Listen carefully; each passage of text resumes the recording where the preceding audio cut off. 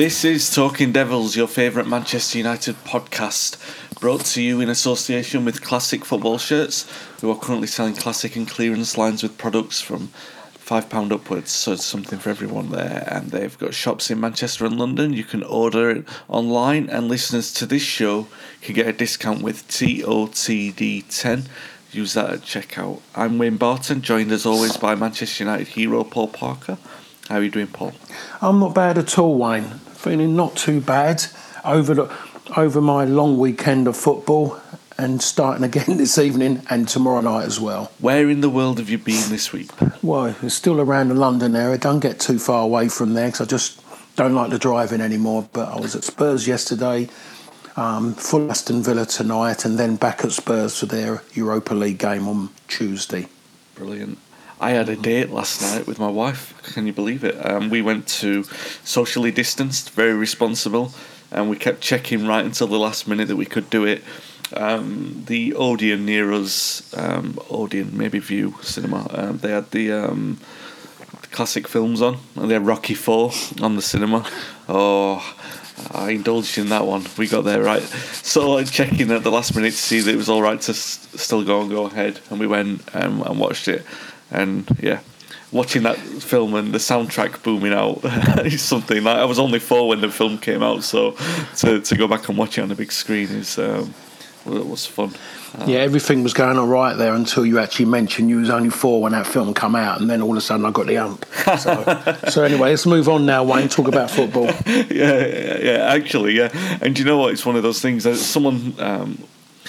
I forgot who it was who tweeted it, so I'm sorry. It was Stan Chow, great artist, Man United fan. He said something like, it was 5 minutes from the end. He said, "We're 5 minutes away from United ruining or making my weekend."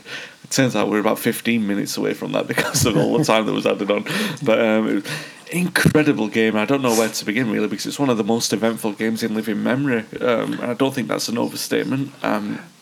We can't sit here and say that's the best United performance, but we can at least talk about a United win. It had everything.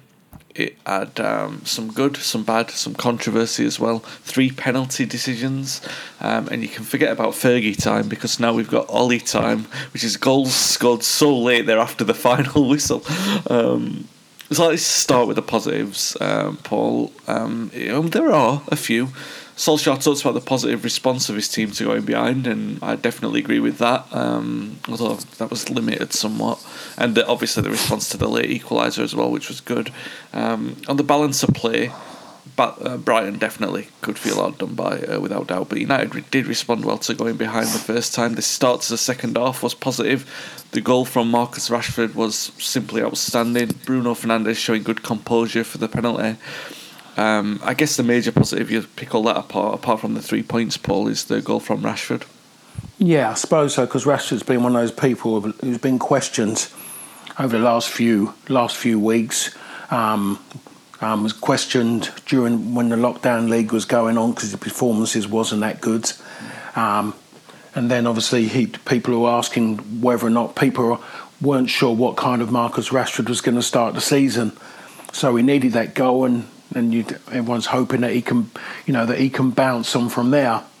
You look at him as an individual, and yes, you hope that happens because you know what a difference he makes. But I think if you look at the whole thing collectively, the team, there is, to state the obvious, massive issues, and everyone has got an opinion. Everyone's out there saying what's going on, and all of a sudden everyone's talking about who's buying who, and this is going to happen and that's going to happen. The most important thing is that everyone saw massive weaknesses in Manchester United. When you look at how Brighton have improved from last season, and the easiest way to actually put that out there is United playing them in the lockdown league to playing them now. We know which club has made a step forwards, without a doubt, in the way they play. Everything about them is better than Manchester United. Even the way they press the ball, the way the ball is delivered from the back, it's delivered with a quick tempo. There's actually a purpose in what they're trying to do. And I like to say, were United overplaying? No, they're just not good at playing from the back. There's no energy playing from the back. No purpose. There's nothing progressive from the back. Brighton showed that the way they've moved forward. You look at their midfield was better, which is our strongest area, and that's the bit I think he needs to work out, Ollie. But defensively, having to defend, Brighton exploited every single weakness of that Manchester United back four.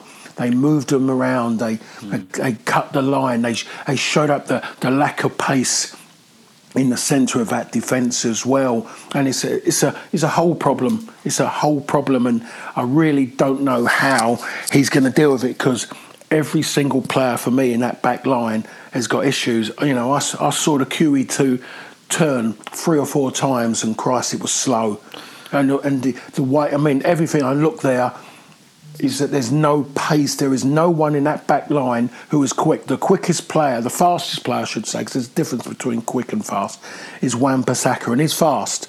But his first 5 yards or so are not the quickest. So Wan-Bissaka is the fastest one in that back line. I think Ollie has to look at that back four and say to himself, this whole thing needs a rejig. It needs a rejig, or it needs staying after training and getting them to learn to work together. If you lack pace, it means you need to play with your head. Because, you know, that's what they need to do, because they're going to struggle in every game. If Brighton can shift them about like Molpe did, and which Connolly did as well throughout that game, they've got serious problems when they play against allegedly better teams. Yes, I agree with that. I think, it's a tough one to know, because you know where I'm going to go with this. You know I'm going to say, in Wan-Bissaka and Maguire, you've got 2 players to sort of build around, but that's mostly due to the fact that they're new signings and you trust the manager, and the fact that I think Wan-Bissaka was our most... well, certainly with the new signings, the most promising last season. Fernandes aside, of course. But you're right. Brighton, what concerned me was that they targeted them individually, and they knew what to do on every single player individually. I mean, there's no point going on about Lindelof, we said last week. But they had Wan-Bissaka on toast a little bit. They exploited him. They knew how to exploit him away from Lindelof and isolate him a little bit. Shaw, obviously, his faults are there for people to see. But also Maguire, like you said, there's one incident in the first half, and it's quite early on, where they pulled him out of position where they knew he had to turn. And that for me is, you know, when you said that about isolating players and singling them out, I definitely remember that happening, and it was a concern. But collectively, Paul, I know we'll talk about the equaliser and everything at the end, but I thought collectively, although they weren't great, don't get me wrong, I didn't think they were as bad as they were against Palace. I don't know. Am I being too generous with that? Personally, I think you are. Yeah. Okay. I really do think you are, because he's up against a team that's playing like the style of play that everyone is trying to play, and they've grabbed hold of it very quick under Graham Potter, and players got shifted by sheer movement rather than people running around for the sake of it, and they got pulled all over the place. So it was worse than what it was against Palace. Palace was just sheer pace that done them, but Brighton was just about footballing know-how, and just about how to get through the lines and get to the weak points of that team. Was when you're talking about was Harry Maguire, getting Harry Maguire in positions where he had to turn and run. I saw him one time. He must have been 20 yards outside the box, and he's had to turn and run back. Blimey, I'll tell you what, I keep telling people, when people about kids today talking about it, I say, if your child's an athlete, first, he's got a great chance of going further rather than being technically good. Mm-hmm. For the simple reason is that athletes, if they're the right stature, managers will look at them and say, we can make him into a footballer.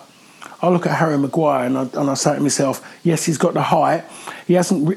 When you talk about stature, he's got something, but he's not athletic in the way he looks. And he's certainly not athletic in the way he runs, because it was a run and it looked like a comedy run. Mm. He was really having to work hard to get going. Absolutely. He looked absolutely awful. I had to double check who it was running back. because I wasn't sure, and it's going to happen too many times, especially the way this league is at the moment. The league at the moment is absolutely incredible. The league is upside down. Yeah. You know, I'm in a predictions thing every week. We do it, and it's like my good mate's pub somewhere, and there's about 45 fellas in it. 45, and generally the people who win it normally win it with anything from 11 to 17 points. They normally win it and get the money each week. This week the winner got 2 points. The 1 second got 1. The third and fourth was done with -1 and -2. I was like in the bottom third. I had -7. Alan Brazil was in it, had -11. So that tells you what this league's about. West Ham beat Wolves last night, 4-0 at home, and deserved to win. Everyone would have had Wolves, as they've done the last two seasons, go there and batter them. I've been at both games working. Wolves battered them there.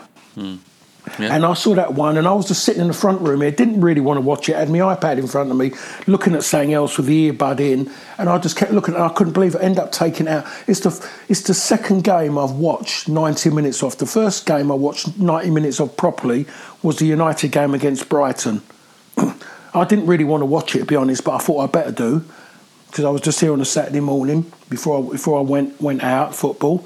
And then I sat and watched the West Ham one, because it hasn't interested me at all, this football. I'm losing the appeal to watch football on TV. I only got some appeal if I'm working in the studio or I'm at a game. So football at the moment, the life has been sucked out of it for me, because now I'm appreciating and respecting fans even more, because they need to be in the ground. It's taking my joy out of watching. So every game is very similar. So I think now players are struggling. I looked at Wolves last night, and Wolves said it all to me. Everyone likes Wolves, what they've gone and done, the way they play. They like the manager, everything. But I think mentally, the players have had enough of it. The players want the adulation, everything that goes with it. The players are struggling, and some people look at the money they earn. They're still human. They still want people around them.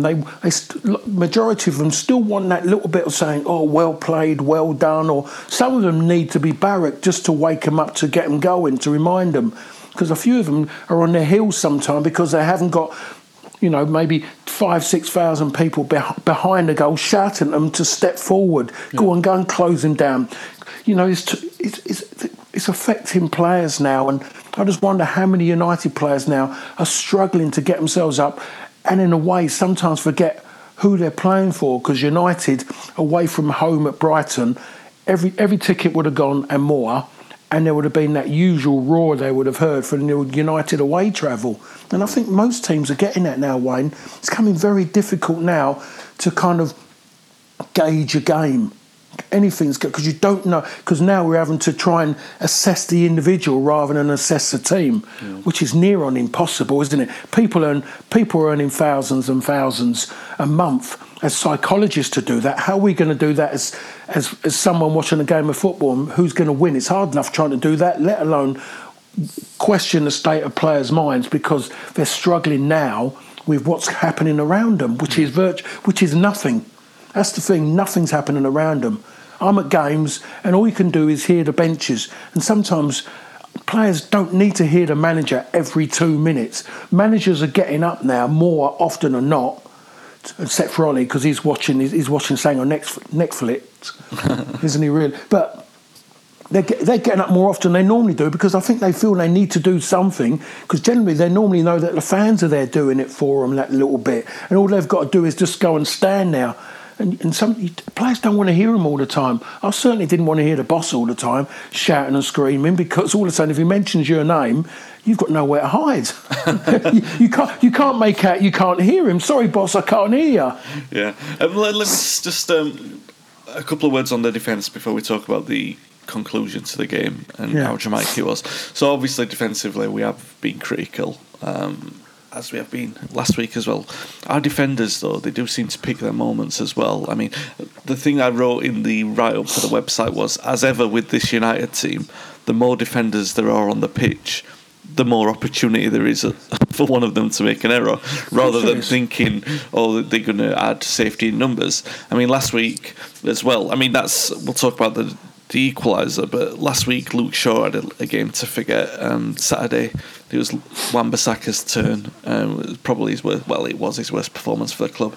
Now, like I said, I didn't think in terms of how bad they can be was as bad as we've seen before. But in the last 10 minutes, when you needed composure from them, you knew that they weren't going to hold out.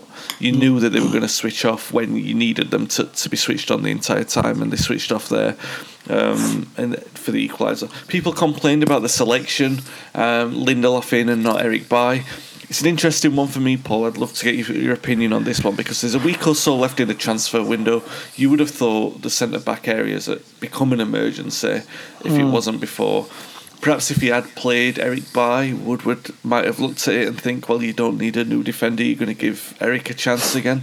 Yeah. It's a catch-22 for all of that, isn't it? Oh, do you stick with Lindelof and say, I'm showing him faith, or do you put Bailly in and say, I'm going to give him his chance now? Because if you do that, you're basically saying, I don't need a new defender. Yeah, that's exactly right, and you are there, and that's why there's one person, the manager, and the rest of us are just people who just have an opinion. That's what we are. There's a lot of people out there who, when they have their opinion, they're virtually saying to people, "My opinion's right. I'm not interested in anybody else's." Yeah. So it's not an opinion anymore. That's what it's become now, and it's only him who can make a decision. He's got to think, if I leave out Lindelof now, he would have seen how much stick he's getting from everybody. If he hasn't seen it, everyone's going to tell him. Telling him what's going on. Family, friends are going to be telling him. To leave him out, and then for Bailly to suddenly go and get another injury after 2-3 games, and he's got to turn to him again and ask him to do. It's a difficult one. How does he go about it? And that's the thing. That is the most difficult thing. Is how is he going to deal with that, to manage that situation? Everything is in front of him to say, do it, and I'm there. But then when he's not playing Bailly, I think to myself, I understand why, because he has to look at the long game, not the bigger picture. The long game is that he might need him again, and there's a way to do it, and the way to do it might not work, but it might just work. I don't know what that is, but I'm sure Ollie has got an idea how he's going to do it. And yes, can you trust Bailly when he comes in that he's not going to go and do something silly, erratic, or he's going to go and jump at someone and then go down holding his head? I've never known a centre-half go. He's gone down more since he's been at that club than what Steve Bruce ever did in his whole career at Manchester United. Well, absolutely. Paul, and another thing on that is, like, yeah, we can pick on Wan-Bissaka for not picking up Solly March at the back post, but it still concerns me that cross comes across the box and you've got 3 centre-halves and none of them they have the imposing power or the commanding presence to get rid of it. I know, yeah, you might say that it was a good cross and they evaded 3 of them, but 3 centre-halves, they're there to cut that trouble out, aren't they? They are supposed to. The problem is, though, If you put more than one chef in the kitchen, then all of a sudden decision making goes out the window. Then it's always that other chef's fault. Yeah. No, it's his fault. No, it's my fault. So Ollie, by actually bringing on an extra central defender, by putting 3 in there, he made it more difficult in the kitchen. Yeah. Because all of a sudden decision making goes out, and because Manchester United haven't got a commanding figure who's going to take control. That was it. That was the problem. We got someone else, just come in and stay there. Ollie was better off putting someone into midfield to try and stop them getting on the ball and being comfortable, or getting hold of the ball and making the ball retention of Manchester United better. Yeah. Or even maybe putting a forward-thinking player on, and just to turn Brighton around. Every time we got the ball, someone to run in behind to stretch the game out. Even if they run offside, the moment if they keep going and chase down something and they're blatantly offside, just to still do it until the linesman has to put his flag up, the referee blows the whistle, that's time gone. But you don't. You bring someone in, you take someone out of the midfield, and what happens is, or you take off, I think it was Mason Greenwood, wasn't it? Yeah. So you take off an attacking player, that's one less up there. The other defenders go, wow, we can push up a little bit more because young Mason Greenwood's not here anymore. We can impose ourselves more, step in, we got chances to deliver the ball even easier to our front people. That allows the opportunity more to get it into the box to cause them problems. Straight away, it's like putting fly over from where I live to take everyone out from where I live, so then go instead of 20 minutes to get to the M25, put a flyover in, I can be there in 5 minutes. Great, I'll get onto it. The problem is, that means the traffic's getting there quicker, it's congested. And that's what happened in that box. When it got congested, no commanding figure, your ball, my ball, no, it's yours, bang, there you go. And that's what happened. And to be honest, the Solly March scenario, I think I'm going to turn around and say, that was his fourth attempt at the far post. Yeah. I think it was his fourth, or it was his third. One of the two. The problem was this time they allowed him ones with his left foot, his actual good left foot, and he never succeeded there. He was poor, so they just allowed him to use his head in the end. So it was poor, and you can blame people. But when the ball's in that situation, it happens that often. There's only one person you can really blame. He'll always have something to speak to, but it's the fullback. Yeah. It's the fullback. Because he gets to him, then what he does, he tells one of the centre halves, you come back on that man. Instead of me coming across, especially how far away it is from the goal. It's not as if it was 20, 25 yards outside the box and there's enough room as Wan-Bissaka to recover, as he does do all the time. There isn't enough time in the box to recover for anything. Not a chance. You can't recover once you're in there. You'll be very, very lucky if you don't give away a penalty, if there's any chance of recovering. And there you are. So there was enough warning shots to suggest this is what they're doing. I'm going to go and stand on Solly March.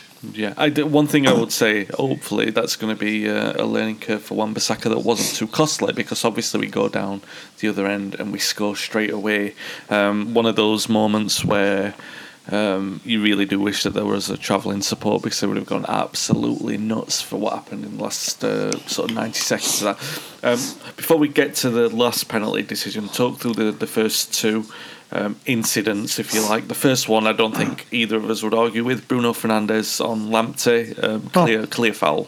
Yeah, it was ridiculous, really. And that one, to be honest, to him to be complaining about it, really shouldn't have bothered, because he knows exactly how he would have been in that one, and that was an out-and-out penalty. That was, it was sloppy what he done there. Lamptey all he could have done at best was maybe pull it across the goal, across the 6-yard box, and someone slightly going away, you'll gamble and say, go on, see what's going to happen next, but you don't put yourself in that position unless you can actually get your body and you get your contact with the ball as well when you do anything like that. He didn't do it. It's a penalty. Yeah, the second one on Pogba? Second one. I thought that one was touch and go. I mean, I hate the words when I listen to some commentators, and every time, there was contact, so it was a penalty, I keep going to myself, and I'm repetitive with this. It's football.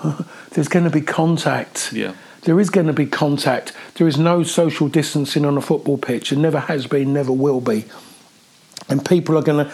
But the problem is, and it's down to the referees to really try and really ingrain this in our game, is that when they see that people are cheating, and I use that word, and I do use that word when I'm doing on the radio, cheating, is when they're trying to cheat the referee to gain an advantage, the referee should be able to see it and yell a card. And once they start doing it, then players will understand and relate and start to get it, that they're not going to get away with it. I've seen so many players do it. They throw themselves, they look up the referee says, doesn't give anything, they get up and run back. Why doesn't the referee book them? So I'm looking there and I think to myself, was there enough contact for him to go down? Was there enough contact for him, which in a normal walk of life he'd fall over? No, there wasn't. So if it's contacting, so is that what the game about? If it's about contact, the moment the moment that ball's kicked at a corner, it's a penalty. Because there's contact all over the place. There's shirt pulling. No one ever gives anything for shirt pulling because they're scared. Referees are scared to give anything for shirt pulling because now the repercussions of it all is that they'll call something and the people in the studio will turn around and say no. They don't want egg on their face. So they're scared. They're scared. It's like being a doctor, really. Some doctors are scared to make a decision because they're worried about the repercussion. Other doctors are scared to come in and have a second opinion and then make the decision against another doctor. And it's becoming like that with referees. They're scared to make decisions about things. They're waiting. You see them all yesterday, the Tottenham game. with a penalty incident at the end. They're looking for offside. You think to yourself, we're talking about a handball here. So look for an offside. I see it, bang, no offside. Right, it's a handball then. Oh, no. So they send the referee now to the telly. They're telling the referee to go to the telly. Not the referee deciding he wants to go. They're going, oh, we can't put our name to that. We leave it all to you. Instead of the referee being man enough and go, it's my decision. I've called it. Let me go and have a look. And that's the problem we got into. So, in theory, VAR works for games that stop. So it works for cricket and it works for rugby. Yeah. And they're the games with phases of play. As simple as that. Phases of play which is stopped and started by a whistle. That works. It works. In cricket, obviously, cricket hasn't got a whistle, but still, it works. So I'm just thinking the whole thing with Pogba one, was it 100%? Not in a million years was it 100%. The last one, this was always going to happen at some point, wasn't it? The whistle going, and then the referee has to check after the final whistle that it's United, adds to sort of the drama, I guess, and the narrative. Everyone's arguing about this sort of like, you know, can it be an handball from that distance? And then they're saying, oh, well, blame the rule, don't blame VAR, and which I understand that. And sometimes I look at that and think, it's a little bit harsh. If that was against my team, I'd think it was a little bit harsh. But then you put in the context of these are the rules now, this is the way that it goes, and you can't have any complaints with it. It adds to the pantomime effects that this is the guy who scored the earlier penalty and is he did the celebration with you're crying about it and everything. So he's got this added sort of layer to his storyline in the game as well, but obviously dispatched with aplomb by Fernandes, no problem there.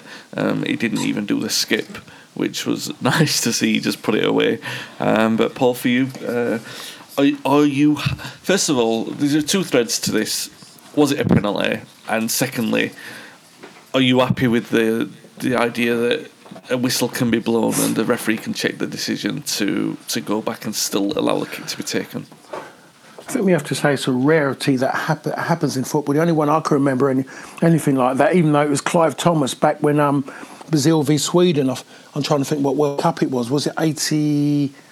Was it 78 World Cup? I think it was Brazil v Sweden. I think there was Brazil scored a goal, but Clive Thomas had blown the referee, allegedly blown the whistle before the ball was scored, when Brazil scored right at the end. I think it was Zico who scored.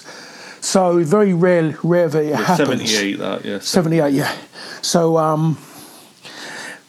I look at, so I think to myself, right, okay, that's something different. That ain't going to happen too often, Wayne. That you're not going to see that again for a long time, I don't think. But saying that, the way this handball rule is, we don't know. Do I think it was a handball? I wonder why somebody would jump with their arm that high. Yeah. That's the thing I will say. That's the bit I don't get. If his arm was below shoulder height, I would argue all day long.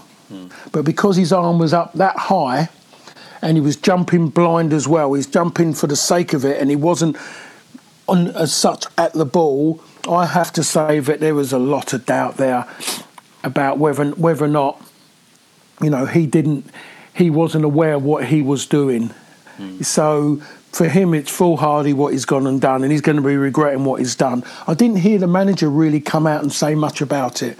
He never really contested in that way. He was just more, and as good as he talked about their performance and they deserve more from it. Everything was 100% right. He's not a shouter and a screamer about things. I think he could have had something to say, but you could just see by the Brighton players after the way they were reacting. They weren't berating the referee. They weren't shouting and screaming. Graham Potter weren't out there. I think in a way, loosely, I think they accepted it that Maupay made a massive mistake. You know, I think the ruling is hard. I think it's going to come to the point is that football shorts are going to have pockets in them. So every time you're defending in your box, that you have to put your hands in your pocket, and you know you're jumping safely. You look like something from a comedy show, but it stops you giving away penalties. Can I just interrupt on that, Paul? Because it's a common phrase at the moment, Paul, or something that we've talked about before, at least, is when the rules are changed, it's like, oh, you'll get a penalty every week for that. And it doesn't, oh, you'll get a penalty every game. You'll see something every game. You know, when they were changing the rules about wrestling last season, wrestling in the box, and this new handball rule. But at the moment, it does look like you're going to get penalties in every single game, doesn't it? Yeah, without doubt. Could you imagine, I mean, what this would have been like with this rule, with fans in the stadium? It would have been carnage. It would have been carnage if fans had been there. There'd been ones walking out of the ground going like everything's going for them. You've got the ones who are just going to be going absolutely mad. And it's so much contention there would have been with everything that's going on. So it's a poor decision. I think, you know, what Roy Hodgson said in the manner in which he said it all really for people. It's the only league that's doing it in English football. So you go and play in the Championship, it's a completely different, it's the real rule. And there should only be two forms of handball, as virtually what Roy said. You know, deliberate or not deliberate. It's as simple as that. As long as your arms are not above your shoulders, I don't think you've really got an argument. There's maybe a few points when your arms has gone above your shoulders, when, you know, maybe when you're sliding on the floor or something. That's about as far as you can go with it, where you can got a case to argue. But when you jump for a ball and your arm is up above your hand, I should say, is above your shoulder, unless you can prove that you've got a green jersey on, you're a goalkeeper, you're not really inferior allowed to win the argument. So that's to make it easy. It's not going out there and just, you know, trying to discover the will or anything. It's just common sense, really, for everybody, and everyone knows how it stands. It makes the job easier for referees as well. Did Malpai mean to handball that ball? No, he didn't, because the ball was actually gone. Did he mean to? No, he didn't. When we see the one that Dyer's done, and Dyer had a warning yesterday, he done it earlier, and I spotted that one out about 2 minutes earlier. Is that the same? Andy Carroll has headed it against him, but for some unknown reason, Dyer, when he jumps, he turns his back. And my commentator said, no, his back's turned. I turned around and said to him, doesn't make any difference. Andy Carroll's header was going in towards the goal, into an area where if it's not going to hit the target, other people could be in contention to get the second ball. 2 minutes later, Eric Dyer's done exactly the same again, and bang, he's waved his arm in the air this time. He's moved it, and he can't even see the ball. He's got his back to Andy Carroll and the ball, and he's moved his arm towards the ball. So as far as I'm concerned, that's a penalty, because that way we can all do that and just gamble. Otherwise, as the ball's gone that way, everyone be turning round in the air and doing that if they're not going to win the ball. So you have to make a point of saying, well, yeah, his arms are above his shoulder. He's moved his arm. It's not as if his arm hasn't moved. He's moved his arm. It's a penalty. Plus, it's Eric Dyer. You're always going to get a chance when he's playing centre half. Simple as that, really. I don't know how Alderweireld is he's signed that new contract. He mostly cannot believe what's going on. But still, I think they really do need to sort that out now. Not wait till the end of the season. Do it now for the sake of football, because everybody's going to wait. The following weekend coming out, next bit of football, we're waiting for the next bit. Are they going to allow this to escalate into a farce? Yeah. That's the thing. I'm not hearing it anywhere else. I mean, no one's outside talking about what's happening in other leagues or anything, but in this country, we're quite good only talking about other countries when it suits ourselves. But when we really need to find out about something, we need to know, is this happening in the Italian league or the Spanish league? You know, is it happening there? This situation, are they having the same problem? Because I'm not seeing it or hearing about it. No, and Ben Foster tweeted, former United keeper, of course. He said, "I'm glad to be in the Championship, so we don't have any of this." Yeah. And he can have sympathy for that, definitely. Brighton again in the League Cup this week. Paul, are you going to expect a rotated side? I mean, I'm not. Obviously, it's a League Cup, you want to win, but at the moment, obviously, it's a big thing for us to get fitness. He rotated the side against Luton. You expect that he'll probably do the same against Brighton in the League Cup. Yeah, well, I saw the Brighton when they played Portsmouth in the League Cup in the previous round, and they were absolutely excellent. incredible. He made changes, but those players come out and those players played like players who wanted to be playing against Manchester United in the next game. Incredible performance. They beat them, I think, 4-0. Could have been 6 or 7. That's how you go and beat sides in lesser divisions. Portsmouth had nothing. Portsmouth couldn't have done any more than what they'd done. They tried to play football. They didn't try to hoof it. They didn't try to kick them. Portsmouth done everything, but they couldn't. Brighton were too good. As far as I'm concerned, if he makes 6 changes, which is every chance he could make 6 changes, they're not going to win the game. They're not going to win. They're not going to win the game. There's too much energy in that team, in that Brighton. The players that played in that game, it's not going to happen. So he has to think how he's going to go about it. If he's talking about his players, they need games. He's got to give them games to sharpen them up, to get them passing the ball quicker. And there's no better team to do it against than Brighton. Go against them again and try and go and do that. Because I tell you what, it's not going to be right again if he goes and makes too many changes and he brings in the wrong players who haven't played enough football and they're pondering. Because Brighton will not be pondering. Yeah. One team definitely won't be is going to be Spurs, who are the opponents next week, Paul. Wow. I mean, Jose Mourinho coming back to Old Trafford again. Obviously he did last year with Spurs as well. We played them a couple of times. But it's all going a little bit, I'm not going to say wrong, it's very controversial for him at the moment, as you would expect at Spurs. Very divisive. We've seen a lot of things that we've seen from him at United. But in terms of the game, it feels like, and I say this with some apprehension, but you look at the dissension over there and how difficult things are and how the decisions have gone against them this season, the way that they're feeling a little bit aggrieved. Perhaps it does feel a bit like a good time to play them. I mean, in the past I would have thought, you do that, you see a Jose Mourinho team start like that, and then you know that in the next game they're going to be resolute, they're just going to shut down and try and get a point, and maybe they'll try and do that. But the difference with modern Jose Mourinho as opposed to previous Jose Mourinho is that his teams don't generally hold out in the same way that they used to. So maybe it is a good time to play them, do you think? Yeah, without a doubt. There's a lot not right. Even the amount of people in the stadiums when I go to Spurs, you can just feel it just around everyone around, even people off the field, even their people who work in their press office. You see them around. They're not the same people you go there and who I saw before, and you listen to people talk about things, and they're just about getting over the line. In Europe, they're just getting by. I mean, they dominate. In that first half, I turned around and said at half-time, if Spurs don't win this game 3 or 4-0, I said it'll be quite poor, really, because they deserve to, because they've absolutely, I'm going to use the word battered, quite a common word, but that's what it was. It was embarrassing. Newcastle were absolutely embarrassing.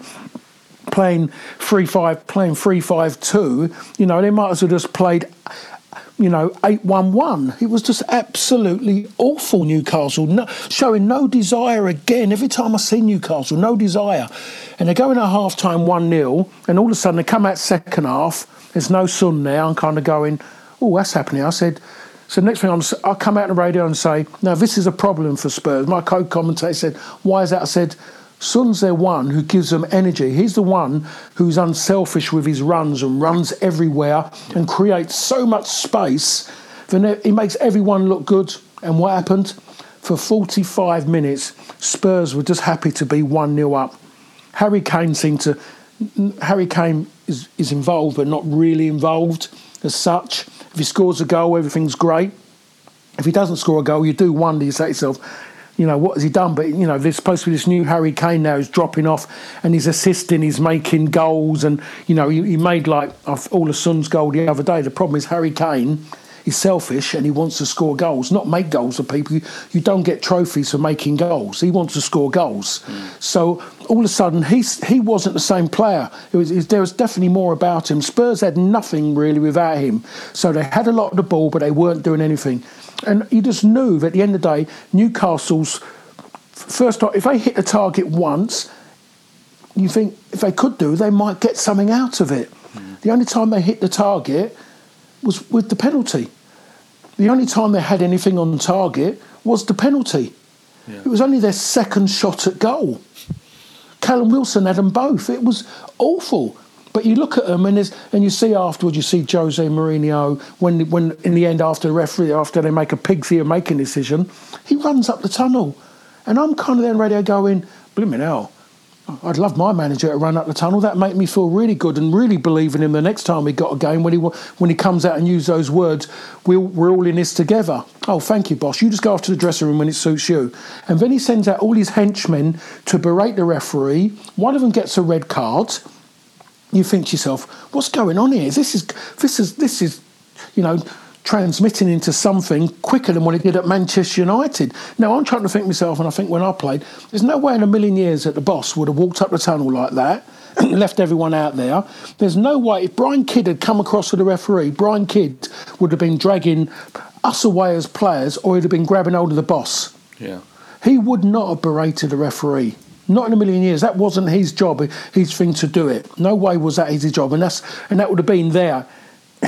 That would have definitely in his remit. He wouldn't have done that. It was just out of thing. He's got a boss, and that's his boss. If the boss wants to do that, he can do what he wants. But when I saw that, I think to myself, yep, Tottenham, this is like deja vu, Manchester United, just happening a little bit quicker than what it did at Manchester United at this moment in time. So to answer your question is, yes, it's a good time because he's going to play in his mind. He's talking all the talk. He's already disrespected Tottenham and upset Tottenham fans already when he talks about himself and about coming to a club that doesn't win trophies. He's already killed Tottenham fans with that. That's gone against him. So that hasn't helped his cause because they were unsure before. So there's a lot of things. He's playing Manchester United. He's going to desperately want to come to Old Trafford and get something. But in that time, he might be worried about the next game. I mean, they've got Chelsea on Tuesday. They've got a European game on Thursday. So Chelsea game is going to want to go for that regardless. He ain't going to want to lose it, lose to Frank or anything. His ego won't let him. He's going to try its best not to let him to win, not lose that game. Yeah. But Manchester United, it's one he's going to want because he still thinks he's owed something for some reason, and I don't know where that come from that Manchester United owed Jose Mourinho anything. No, and when you say he'll want something from the game, like when he wants something from a game, it's like literally he's not bothered necessarily about winning. He's about stopping the other team from winning. That's the way he plays, Wayne. That is exactly what. In a way, that's what they kind of done against Newcastle, who are poor. But Newcastle would go and win their next game 4-0. That's how bad. I mean, it's just absolutely madness. You see Newcastle they virtually come down to West Ham and they scored with their only 2 shots of the game at West Ham. Yeah. And then they go and get hammered by Brighton at home and then go and deliver that and they get a point. So in theory, they've taken 4 points out their first 3 games, Newcastle. They'll be happy to do that all season and stay up. Yeah, absolutely. That's how mad it is. And if I'm, lucky enough, if you're a Newcastle fan at the moment, you're mostly glad that you didn't spend and give up your Saturday and your Sunday morning to travel to watch that. You'll celebrate the point, but to travel back, that's 5-6 hours back to Newcastle, you'd be going, we're going nowhere as a club. Because at the end of the day, when you pay money for entertainment, because football's in the entertainment business, you would be going to the box office and demanding your money back because Newcastle do not entertain. And I saw Rafa Benitez done a job there, and it was okay what he was doing. He was getting results, and they loved him. Brucey has done better in a certain way what he's achieved with the points and things like that. The problem is that, as strange as it seems, Rafa Benitez Newcastle played better football. Yeah. It's so clinical what Steve has gone and done, and he's virtually saying to players, you're not good enough, you can't do that. With Matt Ritchie playing left back. It might be needs must for them, and obviously it worked for them yesterday, even if it worked by luck. But by the skin of the teeth. Massive luck. But that is that sort of feeling that luck is against Spurs, and even if the decisions are right, the way that they've been affected by refereeing decisions adds to that sort of feeling. And like I said, in the past, you would have thought a Jose Mourinho team who thought that people were against them, you'd be concerned about them. But I actually think it works into United's advantage because you kind of want a dodgy decision, don't you? Do you know what I mean? To see the implosion, really, because you know that it'll have an impact on the team. Not so much that you want to win by a dodgy decision. I don't mean that. I just mean that if one happens, then it has a bigger effect than it normally would. So Yeah. it's going to be Yeah. interesting anyway. It's always compelling. One thing you can say about him is there's always a story when he's around. Yeah. To end the pod on something positive and something different, good conversation. We ran the over the summer. I ran the top 50 players in Manchester United history on the website. I did a list last year and I've sort of revised it this year. A couple of players moved around because my opinions on it changed a little bit. I want to talk to you about, because I ran the top 10 yesterday. I want to talk to you about the top 3 United players in history, in your opinion. I'll be honest, like I said, my opinion changes quite often on this because you look at different factors. Really, I guess it shouldn't change, but I like to think I'm evolving at the same time, and your opinions change, even if it's over something that's already happened. But you can't help but change your opinion sometime when you look at it, because football's such an emotive thing, and you look at things in a different way. Like if you look at the trophies, you look at the appearances, and then you can look at the influence a player had, and then you look at the individual talent a player had as well. I'm going to tell you my top 3, Paul, and see if you have a different top 3. My top 3 players who ever played for Manchester United. I had number 3 Ryan Giggs, number 2 Eric Cantona, and number 1 George Best. People can look at the rest of the top 10 to see where the players like George, like Bobby Charlton and Dennis Law and Roy Keane, everyone sort of ranked in there. But your top 3, Paul, who would they be?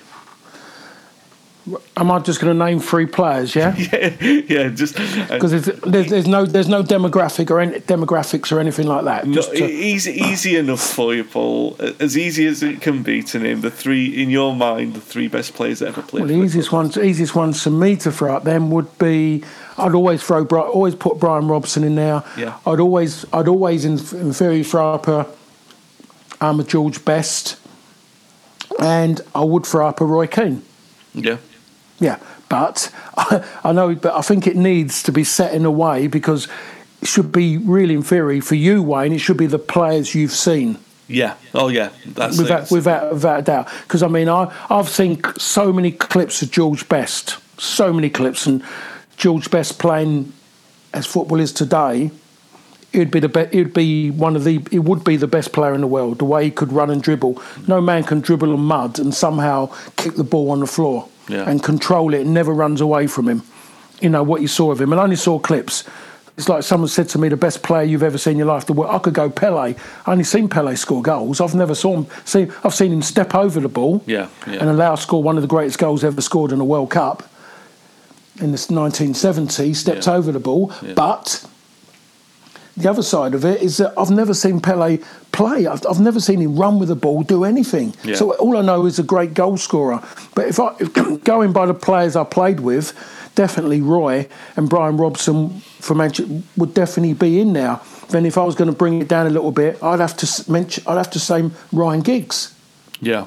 As a young player who's come through and he's done everything, which everybody is still hoping that they can go and get another player who does a Ryan Giggs. There's been a lot of talk about young players, but no one has ever gone and hit the heights that Ryan ever done. It's incredible, isn't it, Paul? I always laugh at that, because people now say, oh, you only say Ryan Giggs because he's longevity merchant and that he played 900 odd games. And I think, well, the Ryan Giggs that I grew up with obviously wasn't a longevity merchant. He wasn't in there, that he hadn't played 900 games in his first 5 or 6 years. For those 5 or 6 years, I mean, yeah, he burst onto the scene and he was incredible. And then he had that moment just after you left, really. I think there was 3 years. I know Zidane emerged and Rivaldo was there as well. But I think when you watch Ryan Giggs in European competition on a consistent basis, excellent. He was as good as any player in the world, wasn't he? Yeah, Ryan didn't have bad games as such.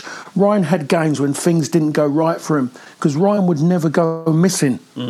You see players and you think, oh, he had a bad game. You go, oh, man, he didn't really touch the ball. And you ask yourself why. Ryan would always go and try and find things. Ryan used to frustrate the boss incredibly, because he'll try and beat people when maybe the boss thought he shouldn't.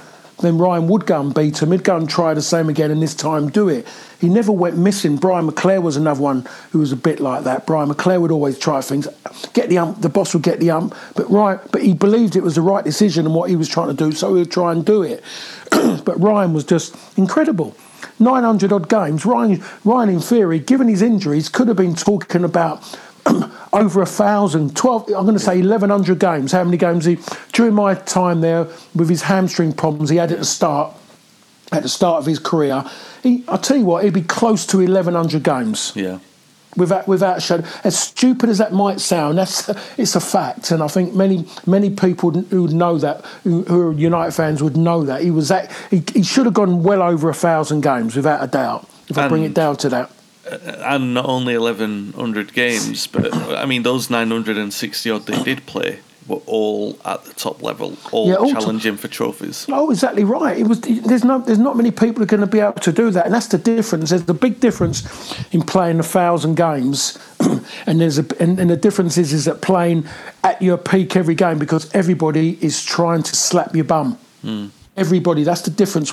I found when you play for United, everyone wants to beat you. As much as they turn around and people say, oh, but they felt they were going to lose, they might have felt like that meant they had nothing to lose, so they gave everything. And what you find after you've gone and won the game, they would come up to you, shake your hand, and they felt like it was a pleasure to play against you. Never got that until I signed there, and that's different. So when you play with someone like Ryan, and I'm very glad that I joined Manchester United when I did, because I certainly wouldn't want to have to play against Ryan, because nothing worse than me. I'm 10 years older than Ryan, so when I joined United, Ryan was 17, and he's a 17-year-old kid who could run quicker than me, who could actually turn on a sixpence and could go and spin me all. I'd want to kick the hell out of him. Yeah, it would drive me mad. That's what he had. But he had that look on his face as well. And you turn around and called him smug, but it wasn't. He had that arrogance about him that he knew how good he was. You just faced it every morning in training. I saw it he done it in training to us. I think I told you before. We used to do a run, and it used to be like a box, it's squares. You had 4 cones, and I think there was like about 20 yards in between each cone and a square. So what you had to do, you had to run 3 of them, tuck 3 of them. So you do 3 sides and then run back the other way. Ryan used to do it against us. So you'd be going, different sides, but you'd be running as pairs against each other. Ryan used to do in the last bit of it, turn around and run backwards. That's what he used to do, and just smile at you. And even then you wanted to launch yourself at him. But that's what it is. Great players have got this arrogance, which is a great arrogance to have. There's an awful arrogance which we all hate. We all know that kind of arrogance. That's like being smug and all the worst things in the world. But good players like Zidane, all the great players, I should say, the Gazzas, the Roy Keanes, all these great players, they've got this arrogance that they believe in their ability, and that's what they've got. And Ryan had that. Zidane's who else had it? I'm trying to think of his name. I've forgotten now. The other Portuguese player, the winger, Figo. Yeah. He had that as well. You just look at him and you just know. And Ryan definitely had that in abundance. Yeah, and it's interesting for me that it's always interesting talking to you anyway. But the first 2 players that you mentioned are Brian Robson and Roy Keane, and that for me is a proper professional's point of view, isn't it? And I'm not saying anything bad about Keane and Robson. I just mean that if you're a player, it stands to reason for me that the 2 names that instantly come to mind would be those 2 players, because they are the players who basically dictate how the game's going to go, aren't they? Yeah, but they're the ones that you walk up when they're in front of you and you're looking around the dressing room. They're the ones that you look at. Obviously, the other players come in as well, but they're the ones that straight away you look and you got them and you think to yourself, yeah, we're going to win this game. You just believe that you're going to win this game because of the way they are, because they demand nothing else other than that. And yeah, okay, you lost some, but you knew that there was going to have to be a fight if we'd lost. So they stand out for me. I could go through it. The problem is I'd be so biased because I'd be on about all the lads I played with. Yeah, because it's a great team, and we were having this conversation yesterday on Twitter. Kevin Palmer of the Sunday World, I'm going to say. I think it's the Irish Mirror or some a paper in Ireland. He's Irish. He talked to Andy Cole about United's treble team against the current Liverpool team, and I had a little bit unfair, really. I had a pop at Kevin for it. I was like, why do we see these every week? There's no point seeing it in September. I'm sure Andy Cole's got much more interesting things to say than talking about this comparison. But obviously then it broke down into all this sort of like talk about United's great teams on my timeline, and obviously my favourite is the team that you played in, and obviously the 99 side is there for its achievement and what they won, and everyone's talking about 2009 and what a great underrated side that was as well. And it's just great to, I mean, there is bias in there, certainly from me as a fan, because I look at the fact that you guys were restricted by what you could do in Europe. But how can you not have bias when you've played with that many great players? I mean, you mentioned some there, but I mean, you've not even talked about the defenders that you played with. Peter Schmeichel, who was arguably the greatest goalkeeper of all time. Andre, who played in front of you. Paul Ince, who I know that he went on to Liverpool, so that's sort of dampened his connection with United fans. But still, at that time, it was, I think, when Roy, in between Robson and Roy, Paul was the best midfielder in Europe. He was the gatekeeper in that position, wasn't he? It's just incredible, that team just had so much. Yeah, it was. Roy and Ince, as a midfield pair, were the best for a couple of seasons, without a shadow of a doubt. They did everything. They did absolutely everything. There was no, you're a defensive midfield player, you're an attacker. Both of them did both jobs, and better than the majority of them can do today. Even majority, all of them. If you put those two in the midfield, they'd be the best midfield. Oh, without a doubt, because everyone now has been given a specific position. Yeah, those two, those midfield players, and they just went up and back, scoring, defending the box, getting out wide, passing people through, defending, following runners. They done it all because they wanted to do it. If you had told Roy you're a holding midfield player, and you can't, that's it, Roy would have gone absolutely mad, because he knew that he was better than just doing that. And that tells you about him. So in theory, the game has got simple for people, because all of a sudden now we're looking at players who just sit in an area and they're always a defensive midfield player, and yet they're telling me that players are fitter than what they were in my time. What a load of rubbish. The players don't cover the yards. If they do, they're running around chickens with no heads trying to push their stats up. So no, I mean, midfield players of that era. You think about England during those 80s and 90s, and you think about Bobby Robson as an England manager trying to pick English central midfield players. You think of the midfield players over those 20 years from 1980 to 2000, how many English midfield players, good midfield players there was. You think how many of them went to tournaments, but more importantly, think about the ones who never went because they were being left behind, because there was so much talented midfield players we had in that era of time. And we look at it now and we're bare bones. We are bare bones. When we look at talent, we're bare bones. And if we're not bare bones, we're looking and everyone is singing off the same hymn sheet. There's no improvisation. Yeah, it's a funny thing, Paul, that we started this podcast and you were complaining about me making you feel old. Let's do something where I can feel a little bit old. There's people listening to this podcast who'll be 25, 26. They never saw Paul Ince and Roy Keane play individually or as a partnership.